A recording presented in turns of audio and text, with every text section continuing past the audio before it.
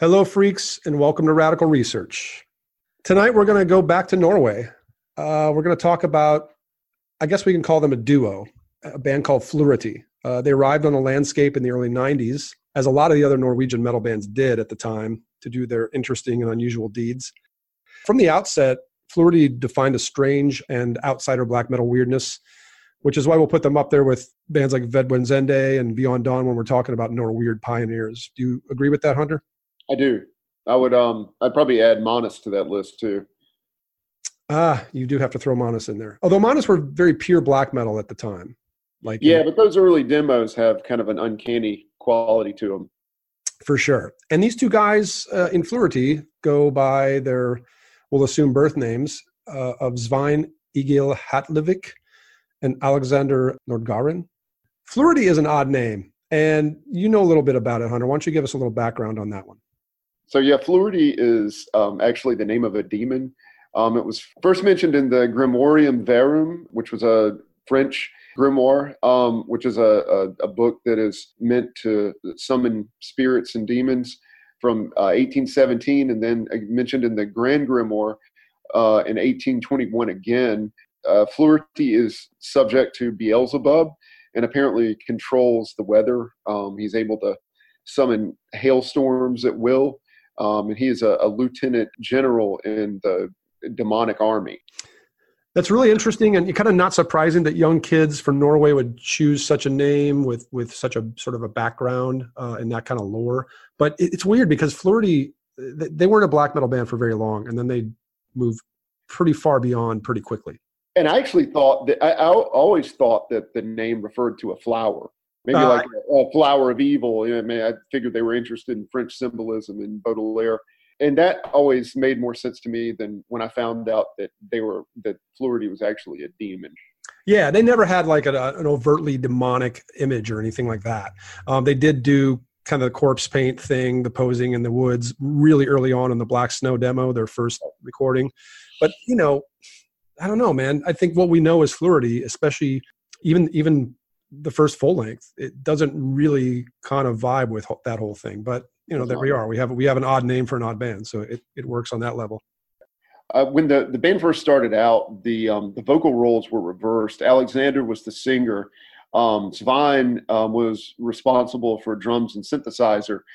So you will understand when we play a snippet from Profanations Beneath the Bleeding Stars why Alexander was obliged to advocate his role as vocalist, and Svein was called to step up. I'm not going to say any more than that. Once we hear the track, it'll pretty much explain itself. Svein has a much more elaborate curriculum vitae. Alexander, however, did play with Mayhem in the late 90s for a bit live, but he was actually tapped to be a full member of the band and potentially could have played on Grand Declaration of War. Would have been really interesting to hear what he did with that, though, as Jeff and I were discussing earlier today. It would be nearly impossible to imagine a more perfect performance on that album than what Blasphemer turned in. I do like the idea, though, of Grand Declaration of War being maybe even weirder with Alexander's contribution. It probably would have been, like maybe less technical, less surgical, and overall weirder. So yeah, possibly. The universe out, Another fantastic what if scenario. Yeah, Svein is interesting. As you mentioned, he's got, quite a resume behind him. I have to bring up the impossibly messed up and nearly unlistenable Zweis, however you say it. It's Z-W-E-I-S. Zweis. Yeah. That's his project. I guess you can give it a very blanket definition of noise. Yes. It's crazy. I've wanted to like it, and I've tried, and I can't.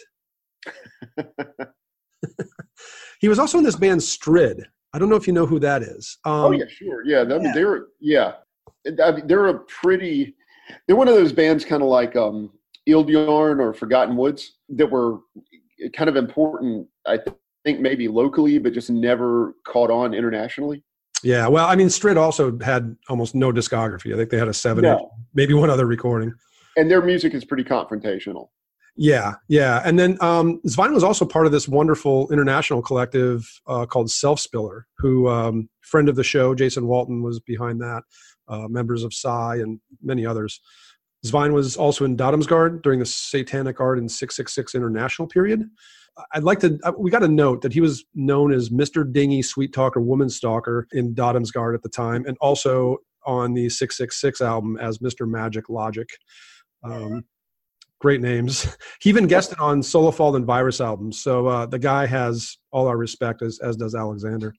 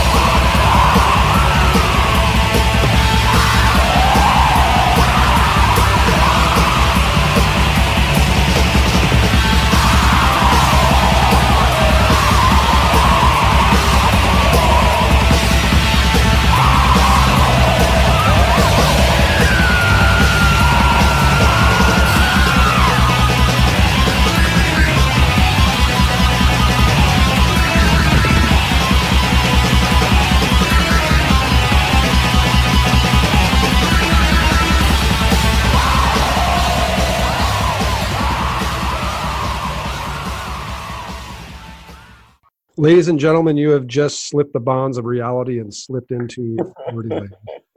Fuck. We've been formless. We're in it now. We are committed now. I mean, that is such a great moment on it's not actually from the Black Snow demo, although that song appears on that demo. That's actually a re-recording of one of their very first songs. We don't have any Black Snow stuff digitized and available to play for you, but that's amazing. It features Runhild on vocals, best known for her screaming in Thor's Hammer, and I can't say enough good things about the performance right there. I can't say a lot about that piece. Are you familiar with her stuff in Thor's Hammer? Yeah, I mean, I was, I dabbled in O'Malley land back in the late 90s and early 2000s. Sure. And I actually kind of dug Thor's Hammer. I've always liked her voice. I mean, I have to say that. I'm not maybe the biggest Thor's Hammer fan. Well, neither am I, but I still dug that stuff quite a bit. You got to love the voice. Back then. And as we'll hear, and we were talking about Alexander's vocals, the next snippet we're going to play features him. And it's really true to the old Fluidity way of singing, if you can call it singing. That track also features Hellhammer from Mayhem on drums and Necro Butcher from Mayhem on bass. Pretty auspicious lineup there. That was recorded around 2004 or 5, put out on a 7-inch that came out in 2009, later became part of that Inquietum collection. You realize that Black Snow came out in your favorite year ever, right, Hunter? I do. That song, it takes like the most howling and desperate burzum and turns it into something just almost unable to be articulated.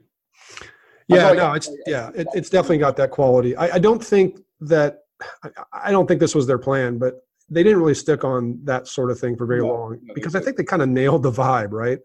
I mean, how do you go beyond that? What else are you going to do? Well, they tried. The Darker Shade of Evil 7-inch came next.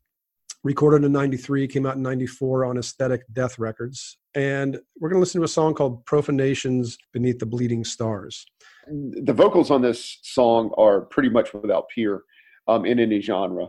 They have been described online, I read, as a pissed off eagle. Though I'm not entirely sure that even does it justice. There's really nothing more extreme, more indescribable in the black metal canon, vocal wise.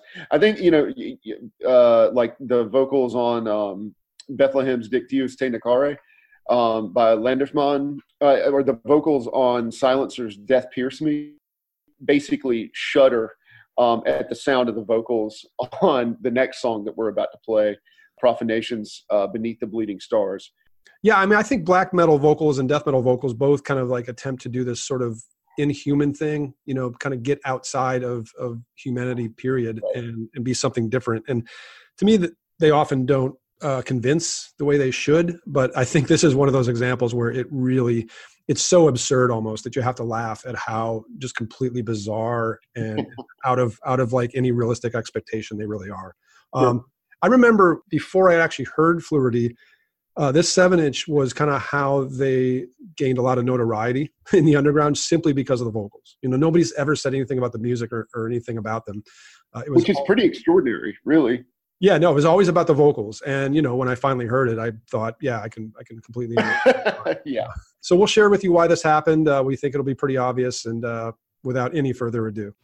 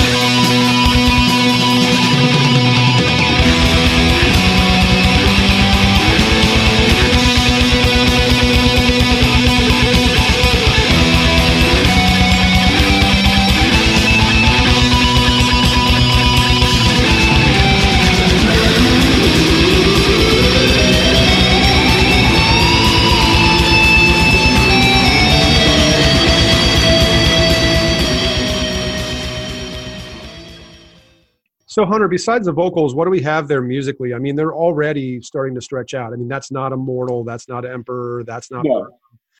No, and we'll kind of hear the evolution as we go forward. But like, I like that that first section, the halftime section. after the the vocal histrionics. I mean, I hear like some like melancholy, like early '90s indie rock influence, and then it sort of evolves out of that into like a tremolo picking style that's more in line with traditional black metal. But then you have the beginnings of that towering guitar solo at the end, Yeah. which is pretty uncharacteristic of black metal. Well, I think that's, and I think a lot of the black metal guys, even though it may not have infused the early music, they were just traditional heavy metal fans. And I think that's where that's coming from. I think we hear that bleed through a little bit. From there, they went on to kind of create all the material that ended up on the first album, except there was a little promo tape that went around I think in early '95 of a song called Absence. It didn't make the album, and it was re-recorded 10 years later as the first song we played was, and put on that same 7-inch. But we're going to listen to the first version of it, recorded in January 1995. This is a song called Absence, and this is really surely one of the more sort of phantasmagoric, supremely out there tunes in their catalog. And I think that's saying a lot. It's kind of a wonder it didn't make the album. By the time of the fragment we're going to play here in a second, we've been through about 4 minutes of this kind of angular, stapled together moments. It's really disorienting. Yeah, so let's hear how Absence ends.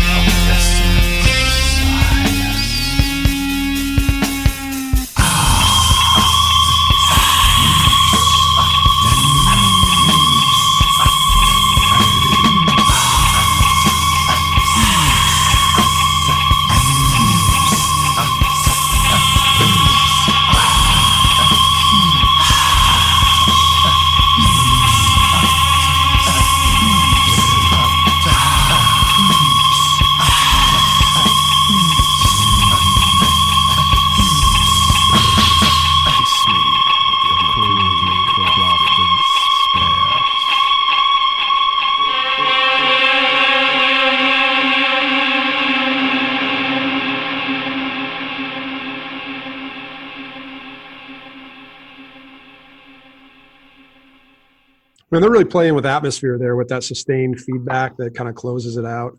Sure.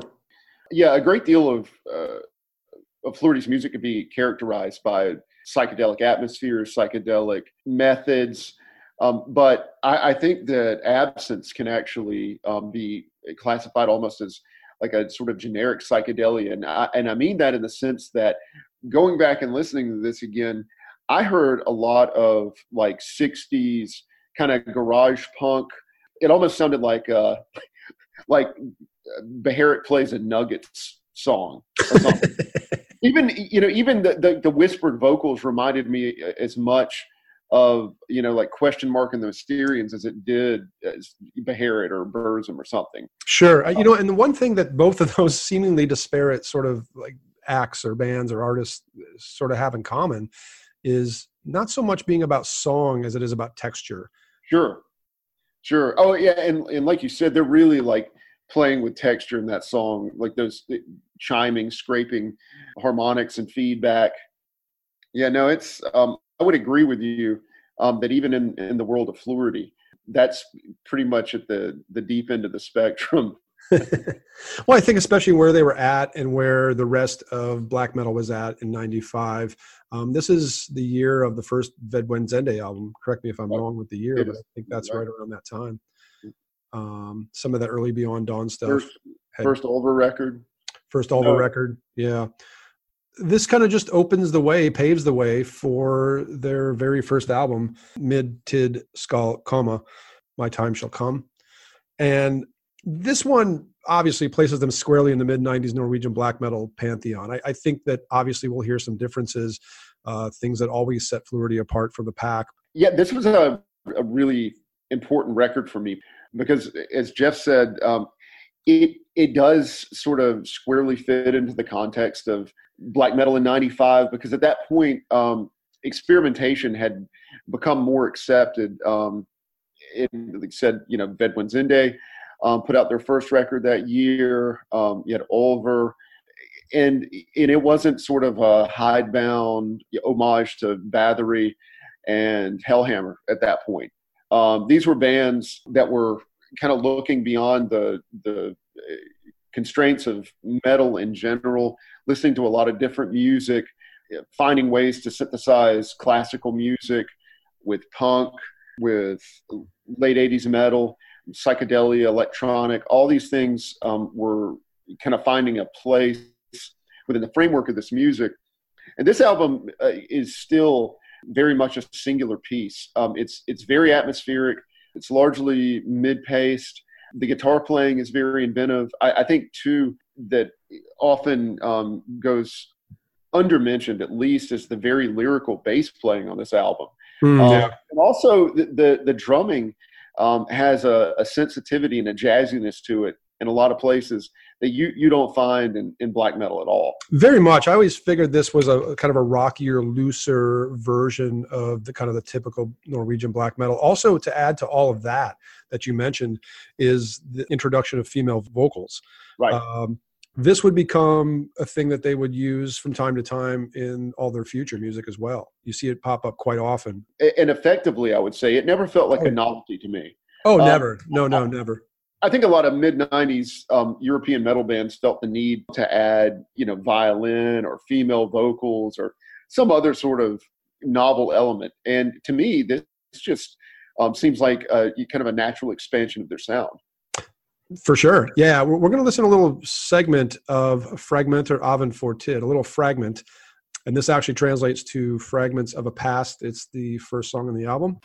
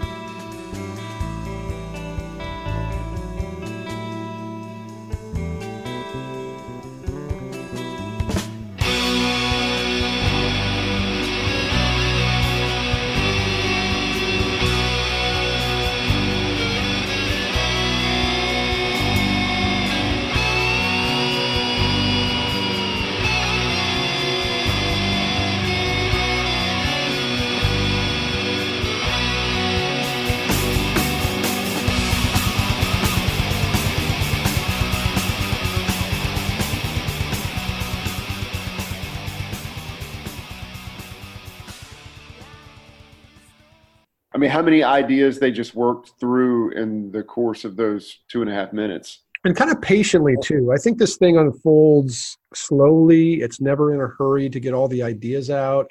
It's got that earthy production and organic. Yeah, and it's very moving too. Let's listen to another one. I think it'll kind of prove that point even more. This is the fourth song. I won't bother with the Norwegian. Translation is Angels' Arrows Have No Sting.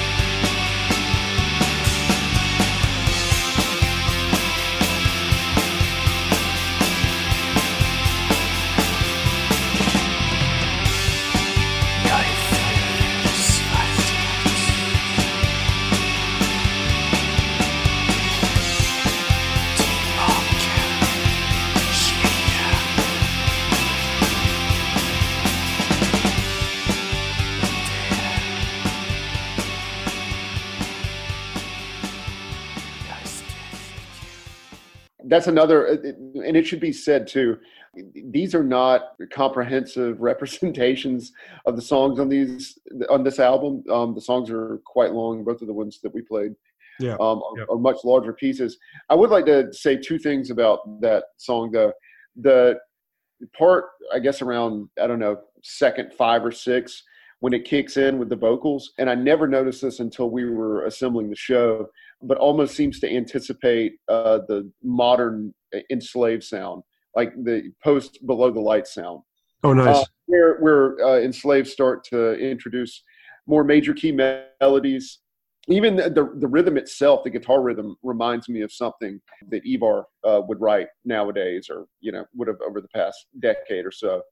I think too that like this song sort of speaks to this psychedelic continuum that we've talked about that over the last couple of clips, moving from the late 60s. Near the end of this clip, I was reminded of British bands like Chameleons UK and Sound and Echo and the Bunnymen, and how the sort of psychedelic spore is just spread over the decades. And it's psychedelia is not, it was a genre to begin with, but it's really more of an impulse and an atmosphere. Leave it to you to bring up those bands in a conversation about Fluidity. No, but you're right. I mean, I hear even a little bit of that first Modern English album, Mesh and Lace. Oh, sure. Kind of like you say, angular, psychedelic, obtuse. Yeah. You mentioned Enslaved, and we talk a lot about them and other Norwegian bands on this podcast, and we're a little bit obsessed. But it's funny how Enslaved keeps coming up. Almost not quite as much as Voivod, but they do keep coming up, and I think there's a reason. They really have kind of threaded in and out of both the more kind of traditional black metal, obviously the so-called Viking metal, and some of the weird progressive Norwegian metal too. I think they really, they're pretty foundational in all of this. Absolutely. before we move on, I kind of wanted to say that we both love Metal Archives. I'm on that site like almost every day. I open it up in the morning. It's like coffee for me. And to illustrate that further, one night where Jeff had come down to visit me, and we were like, we were like nearly about to go to bed, and this was probably like, I don't know, 10:30, 11 o'clock at night. I almost forgot. We ended up staying up till probably 3, just looking up the most absurd band names that we could find. Well, that was like the pre-YouTube rabbit hole, basically. It was. Yeah. But I was going to say, with all due respect to Metal Archives, because I love them, so I'm not going to take a dig at them here, but I am going to say that when you open up the page for any given band, there are, country of origin, status, years active, all that great stuff, current label. But they also have lyrical themes, which I think they often miss the mark on, and they're kind of hilarious because it's sometimes just really hard to kind of convey what the themes are. It'd almost be like if they had like a musical themes thing and you had to, just use 3 or 4 words to describe it. Right. But so for the lyrical themes for Fluidity, it's poetry, dark emotions, and weirdness. And I'm like, I mean, of course it's weird. I mean, is weirdness a theme? Yeah, I'm just, that's a little bit, little lazy. But speaking of weirdness, they left the Minted Skullkama era and kind of went dormant, seemingly dormant. They've never been dormant since 91 in terms of their activity. They've always been a thing. They've just chosen to record at their own pace sometimes. So they were pretty prolific between 93 and 95. And then it was 4 years later that they finally came out with the new material. Just a EP called Last Minute Lies came out on the Supernal label out of England. And this is one of those EPs where I always so wish it was extended into a full length because it'd probably be my favorite Fluidity thing, period. As it is, it's just about perfect. It's amazing. Love it. Yeah, I almost wanted to do a whole show on this EP, but we'll save doing a whole show on an EP for a future episode. Yes. We're going to play a little bit from a track called I Saw Claus, and you can hear for yourselves. It's not about Christmas. Did it on the rooftop? Yeah, this is I Saw Claus from the Last Minute Lies EP. Such a nightingale song.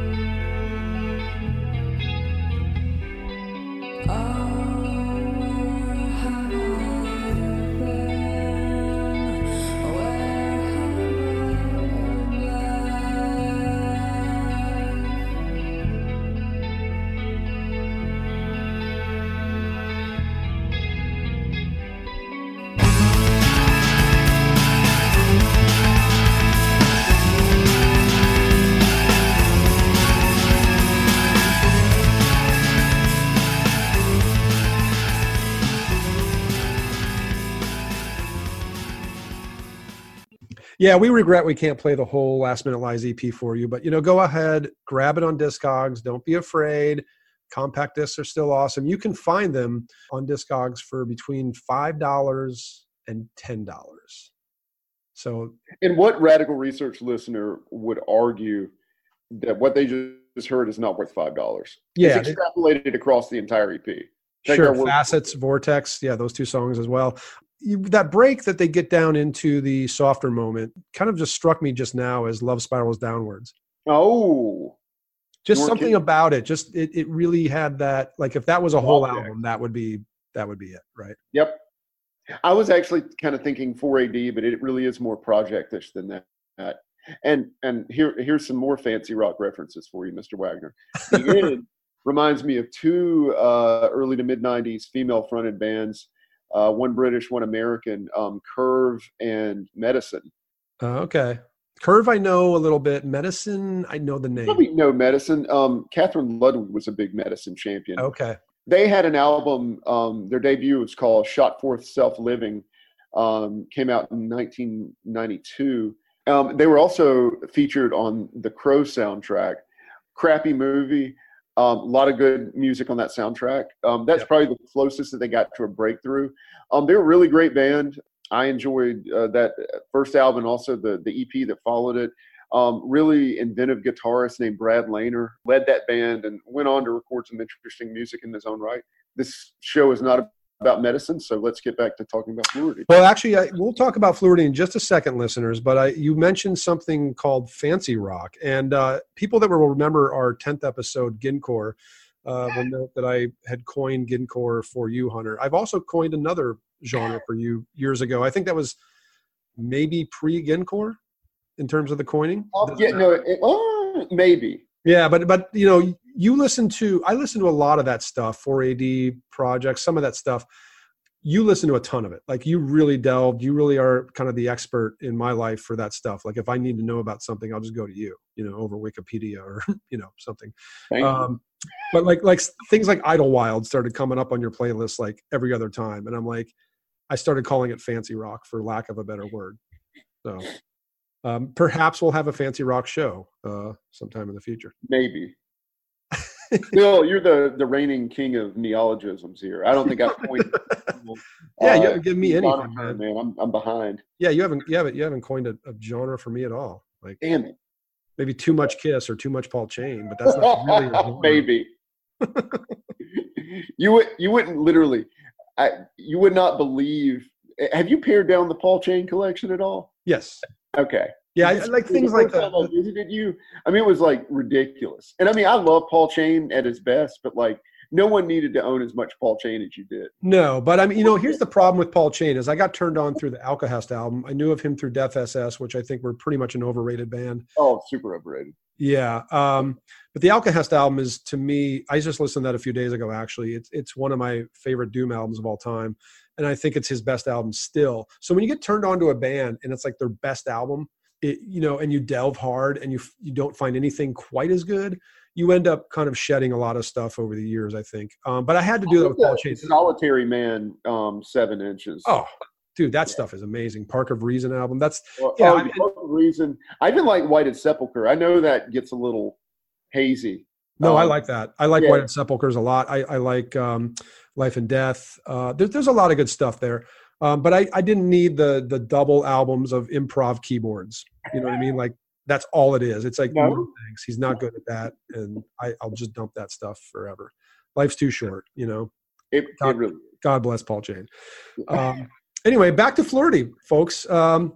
So that was Last Minute Lies. They followed up with their second album called Department of Apocalyptic Affairs. And if you thought Grand Declaration was weird in 2000, this one really, this one is just so crazy. Yeah, this thing is crazy. Like it starts out with this song called Exterminators, and it's got this like, it sort of opens with this silly amalgam of jazzy brightness and maybe a little bit of Mr. Bungle influence in there. And then this song and album turns a bit more serious and dark after that initial introduction, but it just never stops being eccentric. It volleys from strange idea to strange idea to strange idea. It's probably not their best written album. I've never been able to really get behind this record. It's got some extraordinary moments on it, but it's kind of like Screaming Machines. It's a hard record to love. It's easily their weirdest. In Fluidity land, that's saying something. And but it's nuts. Department is nuts. we're going to check out a few songs, and hopefully we'll do it justice. And I love the song titles. I mean, Face in a Fever, Shotgun Blast, Barbed Wire Smile. These are songs we're going to play for you. I don't know what a Face in a Fever is, but they sound like Biohazard song titles, you know? Face in a Fever, Shotgun Blast, Barbed Wire Smile. Actually, like Shotgun Blast appears in a Machine Head lyric. It's just I don't doubt it. Freedom Ring. But as you will hear, listeners, this is far, far, far from Machine Head. Yes. Our friend Einar Sirso from Beyond Dawn, by the way, plays drums on Face in a Fever.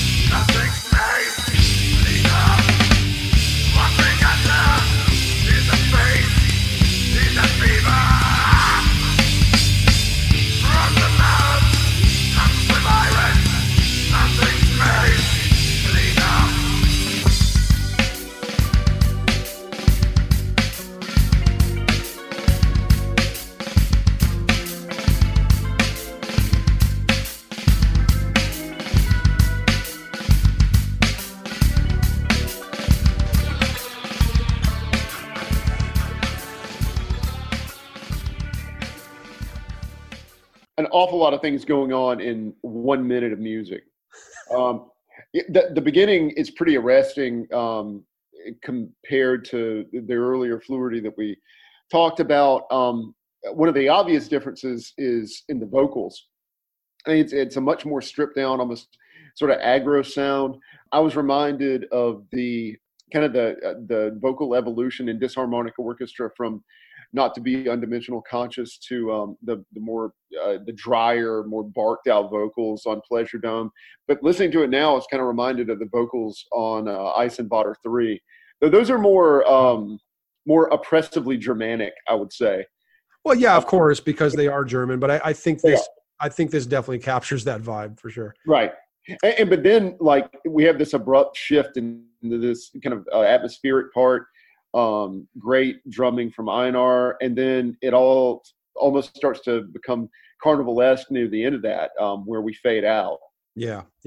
I got to tell you, this is not point counterpoint, because I think you make a good point comparing it to Carbonized Screaming Machines, but I really do like this album more than that for sure. I guess I misspoke.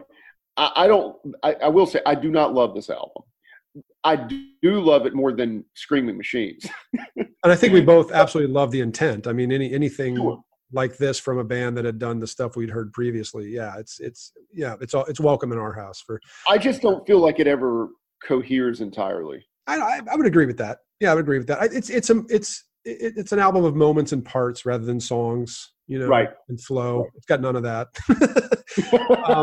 But it's also got notable guests. I mean, this is a who's who of Norwegian metal right here. We have Karl August Tideman of Arcturus and Winds playing some guitar on this album. We have Hellhammer of Mayhem again on drums, of course, also from Arcturus, another favorite band of ours. Garm and Ylvisacar from Ulver appear on this thing. Maniac from Mayhem, and this was the period right after Alexander left Mayhem, moved to England, and obviously was pretty close with the Mayhem guys, so they all kind of appear on various Fluidity stuff. Sverd and Newt Magna Valley of Arcturus also appear on this, so a lot of the Norwegian pantheon appears on this record. What do you say we go into Shotgun Blast? It's hard not to crack a smile, but yes, let's go into Shotgun Blast. You don't want to say it like a homeboy? Shotgun Blast!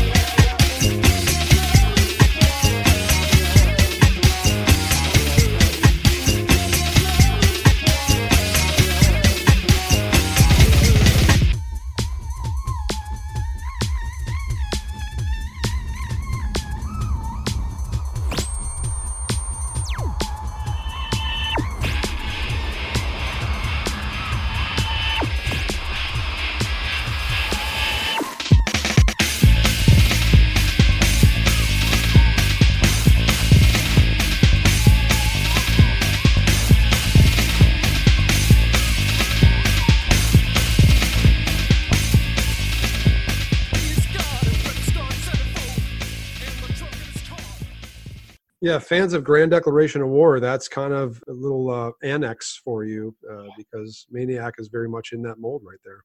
I got to say, man, Maniac does a damn good Nick Cave, too. Yeah, yeah.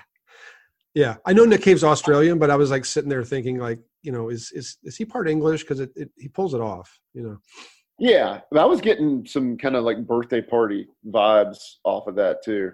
He must be a fan, I'm sure. I mean, and in that era, I mean, he was doing that sort of thing all over Grand Declaration and never really revisited. Oh yeah, to that degree. I know that's his most expressive vocal performance ever. Yeah, really, yeah, theatrical. So they had a really interesting cover art scheme on this album. You could choose your own cover, basically. The booklet allows you to select a favorite. In 3 of the 4 schemes, a grenade is the centerpiece. One panel, it's paired with a stuffed animal, I think a rabbit. One panel is paired with a skull for, the hardcore metalheads who just can't live without the skull. Big dumb skull, yeah. One where the body of the grenade is a lemon instead. That's my favorite. And then a 4th, which is some just strange old-timey engine or machine of some kind. That's a lot more fun than if you were streaming the album, right?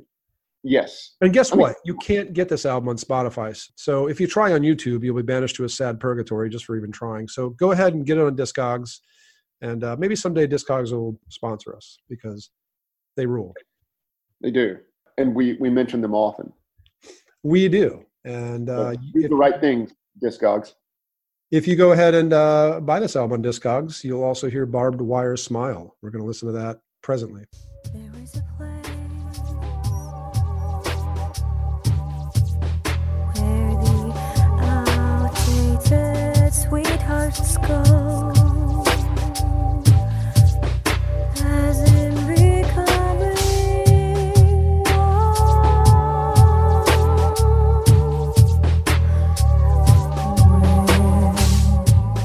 malicious whirlwind, as in couldn't have cared less, as in courting the barbed wire smile, as in where will that grainy grin be when you're waltzing about less than strange, as in how could you be so careless, as in watching the spring screen, the snow screen, there's snow on my screen.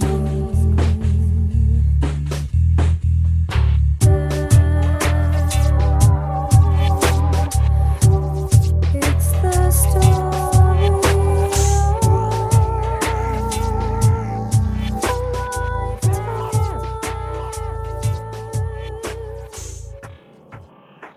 I have to ask the question, like, how many bands were able to actually escape the Portishead bug back in the late 90s and early 2000s? Not many, and certainly we've mentioned that in context of bands we'd covered from that era. Yeah, no, I mean, it was almost a viral sort of influence. I mean, I'd say a lot of that Bristol scene, the Tricky and Massive Attack, just had broad appeal across a really, really wide spread of genres. There's some maniacal chatter in the background that reminds you that you're still listening to Fluidity. Yeah. But yeah, and another reason that you need to buy this album on a compact disc is because you need to be able to listen to that bass line on actual system and not Yeah, I'm a really big fan of that sort of mutated dub sound in the mid 90s.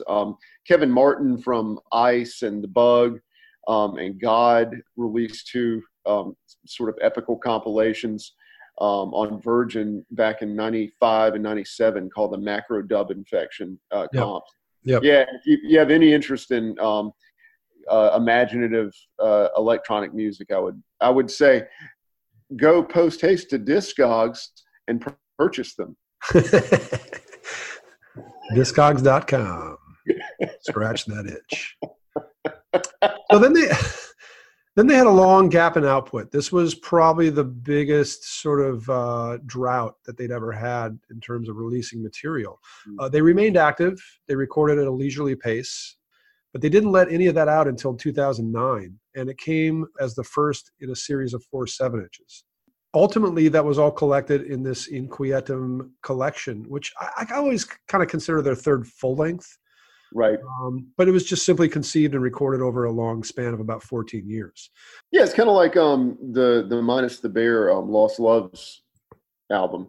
Right, which It's like a compilation, but it's basically an album. It works as an album, yeah. I mean, it really does. So in 2009, they released an MP called Ingentes Atques Decorii Vexillifieri Apocalypsis. It's basically re-recordings of older songs. Which translates to powerful and proper standard bearers of the apocalypse. And a very good title in English, too. I want to mention here right now, your pronunciations are because you took a couple years of Latin. I never actually took Latin, unfortunately. The translations, I'm sure we could have found them by some Google thing, but I wanted to go to a real source, and that source is a really good friend of mine named Chris Ayers. He's a high school Latin teacher, has been as long as I've known him, since the mid-90s. Also a big metal fan, listens to this show. He did a podcast several years ago. He's written for the Road Food website. Chris Ayers is a fantastic guy. Thank you, Chris, for your interest in helping us with these translations. The next thing that they recorded, or released at least, came out in 2011, another 7-inch, Evoco Bestias. And right now we're going to play a track off of that called Summon the Beasts.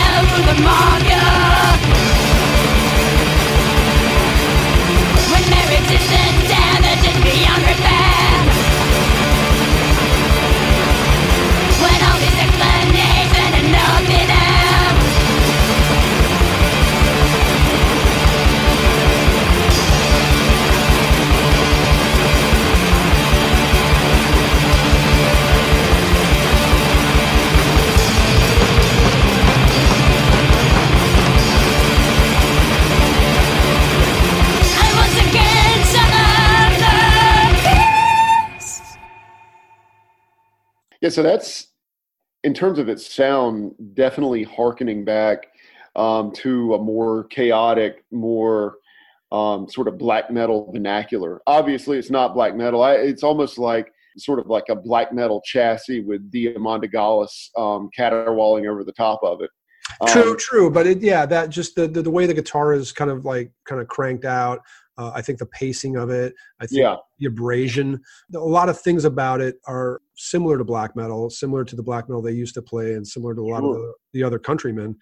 But, being Fluharty, especially at this point, they're obviously introducing a lot of different things into it as well. Of course. Yeah, but I do think it's really interesting how it kind of ties back to their origin. For sure. And they would at this point, it seemed like they just pedal a little bit backwards. I don't mean that in any pejorative sense, but pedaled backwards a little bit toward their root. You know what I mean? And one thing, here's something about Fluharty that's interesting. They were never really genre hoppers or masters of those genres the way like Ulver were. Right. They never settled on one thing either, but they never left metal. Probably be mentioned that each one of these 7 inches was released in editions of 666 copies. So it tells you that their mind is still maybe a little vectored toward the left-hand path. Oh, sure. Yeah, sure. And interestingly, also with these 7 inches, they were all released on Aesthetic Death, like their first album was, like the Darker Shade of Evil 7-inch was, which is interesting because that's a label that's not necessarily prolific. They're English, but they sure seem to support Fluharty. So God bless them, or dog bless them. Right. So the next track we're going to play is something called Degenerate Machine. It is from a 2013 EP called Et Spiritus Meus Semper Sub Sanguinantibus Stellis Habitabit. Yeah, and I probably butchered that a bit, and I'm open to criticism, but I did my best. Yeah, it's not necessarily a spoken language, is it? No, it's not. It translates to "My soul will dwell beneath the stars," and our translator Chris Ayers had a great thing to say about this. Again, I'll repeat the translation first. "My soul will dwell beneath the bleeding stars," and then Chris says, "Don't share this with Thomas Lindbergh. It will be the title of the next At the Gates album." Dead on, Chris. So yeah, so from that 7-inch, recorded around 2009, 2010, this is Degenerate Machine.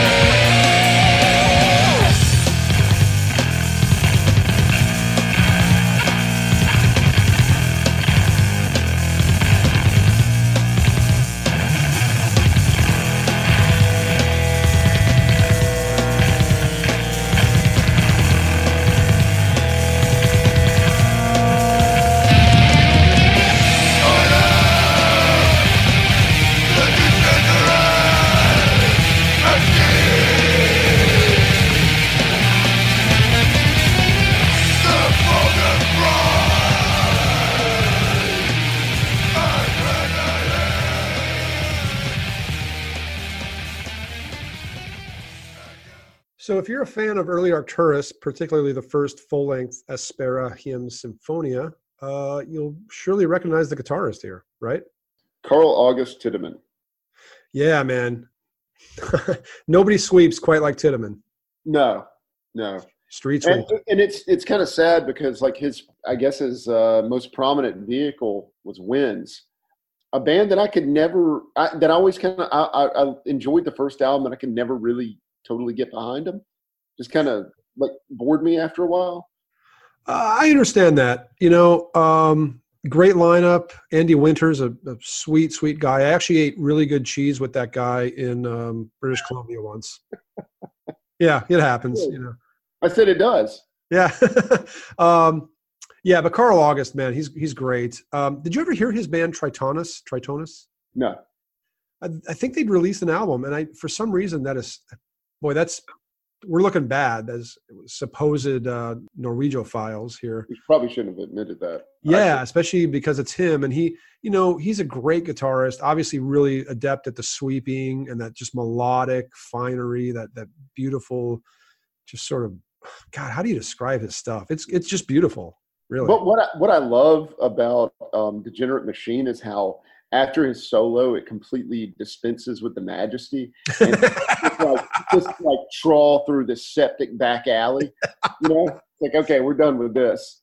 Well, I think it's always interesting to hear them in this context. I mean, whether it's like that early Arcturus, which it fits more because that's more of the classic neoclassical sort of vibe. But yeah, he always brings something a little bit out of context actually to the music he plays on. I think he fit more in Winds. Fluharty, he's just a sort of great relief to the sort of basement dwelling thing that they are so good at. Sure. So yeah, I'm curious about Tritonus. Wonder what that band is all about. Our buddy Einar from Beyond Dawn. We're not buddies. We don't hang out every day, but he's a good guy. He's on drums on that song as well. Yeah, you can tell the drumming is very confident. Yeah, he's underrated for sure. The other song on the 7-inch is called "It's When You're Cold," and this thing is harsher and noisier than the Fluharty Norm, and it has that little bit of Zweig bias coming into things, that just weird noise, unapproachable sort of thing. And then we jump to the next 7-inch, which we're going to play a little bit of a song called "Consensus," and this is kind of a beautiful thing. When they ended up on the CD together, It's When You're Cold and Consensus were kind of together, and they were both like probably the noisiest Fluharty that we've ever heard. At least in the kind of harsh sort of, they don't reach the level of like power violence, but I think you get what I'm saying. Right. Do you want to attempt the title for this 7-inch? Let's just call it Fragmenta. And we're back to Fragments because, as you remember, their first album began with a song, Fragments of the Past. It basically translates to fragments of any contemporary age you please, or remnants of any contemporary age. There's some really endearing dialogue at the beginning of this. I think it's a conversation between the two main guys in Fluharty, and they're settling on playing, quote, some regular black metal, unquote. We're going to check out actually 2 different moments from this song. Svein apparently plays ukulele on this, so see if you hear that, and also see if you hear anything remotely resembling music. Consensus. And then some regular black metal? Yeah.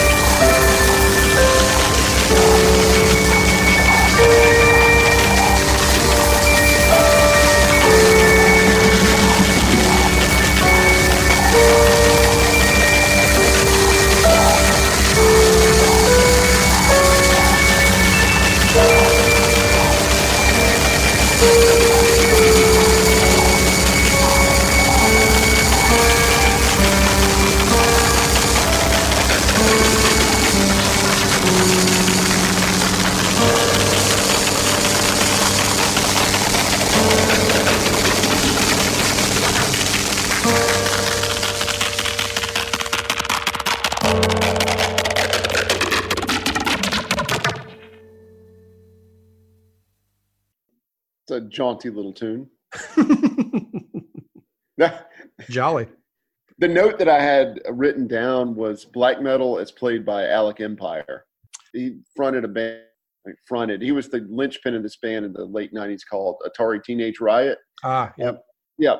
But anyway, he's a German electronic musician.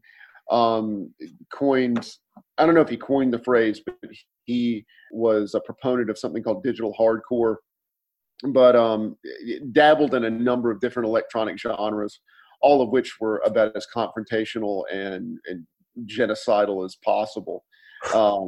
And I would imagine that Fluharty is kind of tapping into that energy on this. Well, almost like it flirts with rhythm at times, but then it like completely dissolves that too. Zwei's project is just about as confrontational as that. The other song on that 7-inch, the final one they put out in this series before they released it as a collection in Quietum, was Carnal Nations. And that sort of evokes what we can sort of call the old Fluharty, that blurry, emotive, grandiose power of the early days. Very cool, hypnotic 6 minutes, no vocals, kind of a perfect conclusion to the whole 7-inch project of the 2000s. So with the 7-inch period, they had taken their time recording all this stuff and released the compilation, or the third album, as we'll call it. They answered pretty quickly with their next full-length album, The White Death. The first thing I really want to say about The White Death is aficionados of Norwegian weird metal will recognize a voice in this album that isn't really necessarily familiar from past Fluidity, and we get some vocals from Carl Michael Ida here.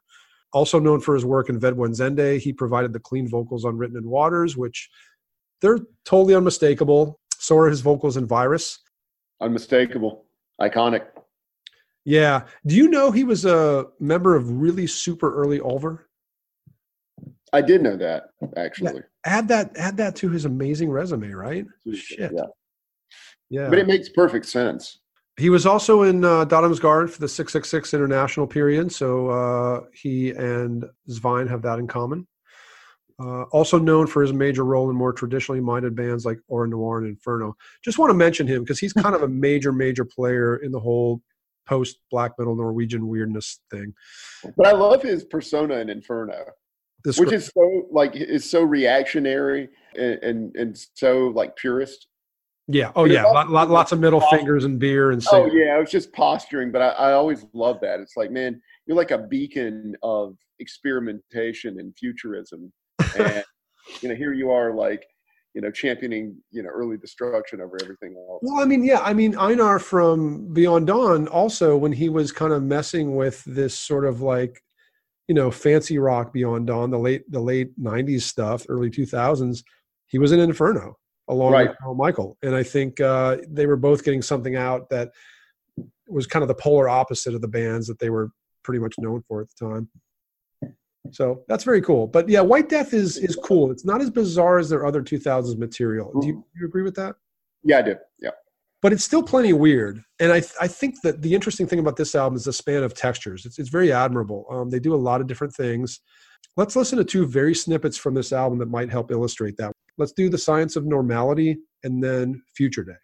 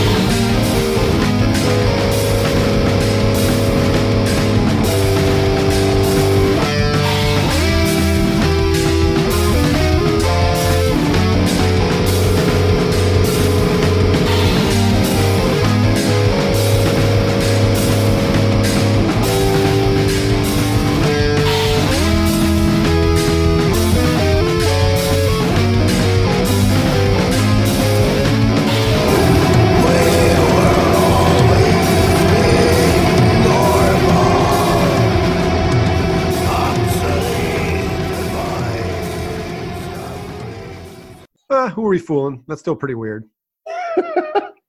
And so I'm really glad that you mentioned Vedwenzende, because when I was thinking about the song, like it's all like the beginning of it's this sort of weird mutated avant rock, and I wrote down that it reminded me of Rodan and Slint via Vedwenzende. Sure, I mean all those fractured chords and sort of and you get these what begins as kind of a loping, awkward rhythm that basically turns arrhythmic. But two, I always feel like bands are who they are, and there's this tense relationship in the snippet that we played between beauty and dissonance that harkens back to Mid-Tid Skull Coma. Sure. You know? It's like, despite the obvious differences in the sound and the effects of their evolution, like they're obviously still Fluharty. Yeah, I think that's kind of the point I was making earlier too, in a sense that, you know, they're not an Ulver, because we love Bergtot, we love Assassination, but those sound that you couldn't hardly draw a parallel between those albums and say, oh, that, yeah, obviously that's the same band. That, you know, you can tell that the evolution is a very similar arc, or a very comparable arc, you know, from album 1 to album, you know, 10 or 11 or whatever it is. You know, that's Ulver, and that's great. But Fluharty always kind of remained Fluharty in the sense that, you know, they always had that first album in them. That root was still always there. Right. Mighty Emperor, bend over and drink to the future day. Drink to the future day. Darker than whatever. Drink to the future day. Darker than whatever. Drink to the future day, darker than whatever. Drink to the future day, darker than whatever.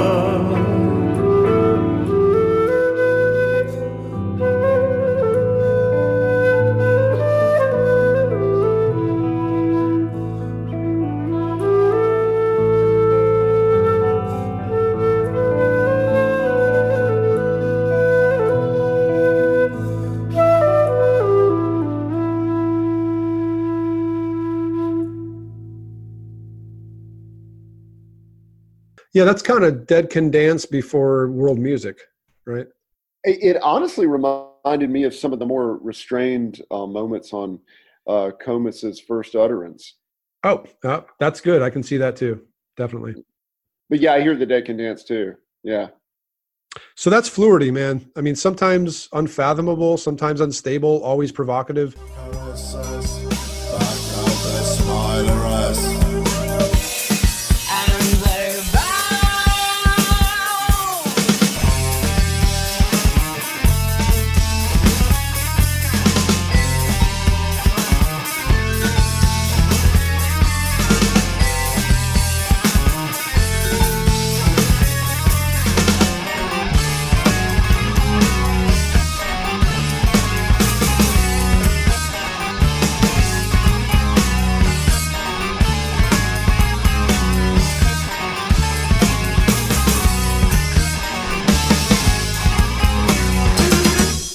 Thanks for listening, everybody. For myself, Jeff Wagner, and my co-host, Hunter Ginn, we really, really, really appreciate your support, your feedback, and everything else you give us. We're very, very content knowing there are other weirdos out there like us. Please join us next time for episode 20, Wolf's Lair Abyss, Answer and Announcement. That great 25-minute caustic flurry, controversial simply because they existed at all. Much more in 2 weeks.